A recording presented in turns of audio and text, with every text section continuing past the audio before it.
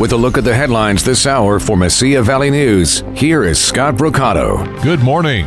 Las Cruces Public Schools on Monday named 2 finalists for its vacant superintendent's post, with one of the pair being the district's interim superintendent. LCPS voted back on March 1st to name Ralph Ramos as temporary superintendent, while board members look for a permanent school chief, for which he is under consideration. The other finalist candidate is Oscar Rico, who is currently the Director of Information Technology for the Canutillo Independent School District. The 2 men will be part of an online public forum being held by the school board on Wednesday at 6 p.m. on lcps.net, with the board expected to make their selection for the position at a June 1st meeting. A pair of men from Roswell was arrested early Monday morning after a Las Cruces police officer spotted them burglarizing a vehicle that was abandoned on the side of Interstate 25. Around 3 a.m. Monday, a Las Cruces police officer spotted a Ford Taurus parked at the center median of I-25 South near the split with I-10. The officer pulled over to observe the suspicious circumstances of the vehicle and its occupants. While watching the vehicle, the officer spotted 2 men removing items from a Toyota Sport utility vehicle that was parked on the shoulder of the northbound lanes of I-25. The officer saw one of the men removing an ice chest from the Toyota and taking it to the Ford. Both men got into the Ford Taurus, which then began traveling south on I-25. The officer conducted a traffic stop on the vehicle and learned the 2 backseat occupants of the Taurus,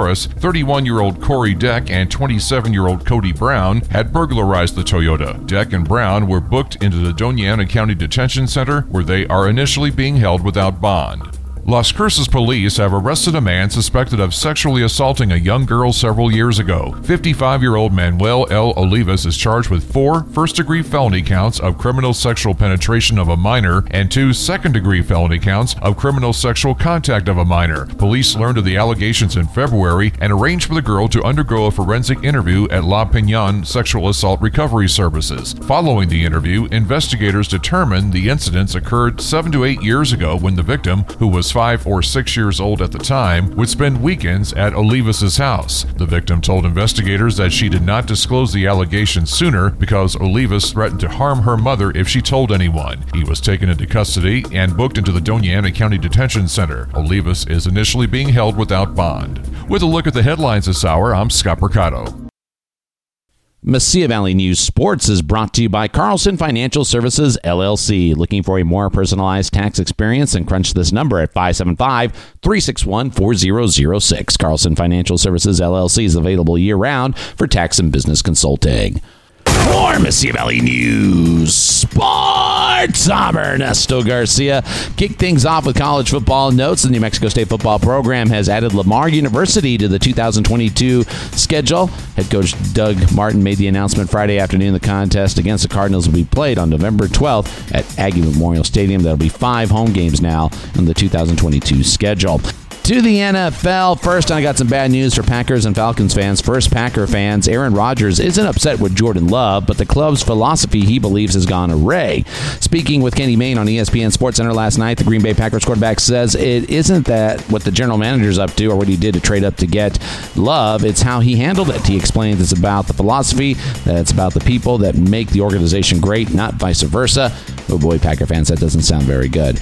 And for Falcons fans, it appears Julio Jones is on his way out of Atlanta. The Falcons wide receiver appeared on FS1 and said, "I'm out of here." Jones has spent his entire career with the Falcons since being drafted 6th overall in 2011. Jones was asked where he'd like to go next, and he says he wants to win. The 32-year-old wide receiver has nearly 13,000 receiving yards over his decade-long career. To the NBA, the Bucks and the Nuggets made relatively easy work of their first-round opponent wins in Game 2 on Monday. The Bucks cruised to a 132-98 victory over Miami at home to now lead their series 2-0, and the Nuggets pulled away in the second half, even though Damian Lillard had 32 points in the first half, or was that 34 points? Doesn't matter. Either way, Nuggets get the win, 128-109 to even that series at 1 apiece with the Portland Trail Blazers. And finally, one college football conference is giving its team an incentive to get their players vaccinated. Michael Kastner tells us who. UTSA head coach Jeff Traynor says Conference USA has made it clear they want their teams to get the shot. Conference USA has adopted a policy where 80% of our kids get vaccinated, no more contact tracing, no more tests, which we were doing that 3 times a week.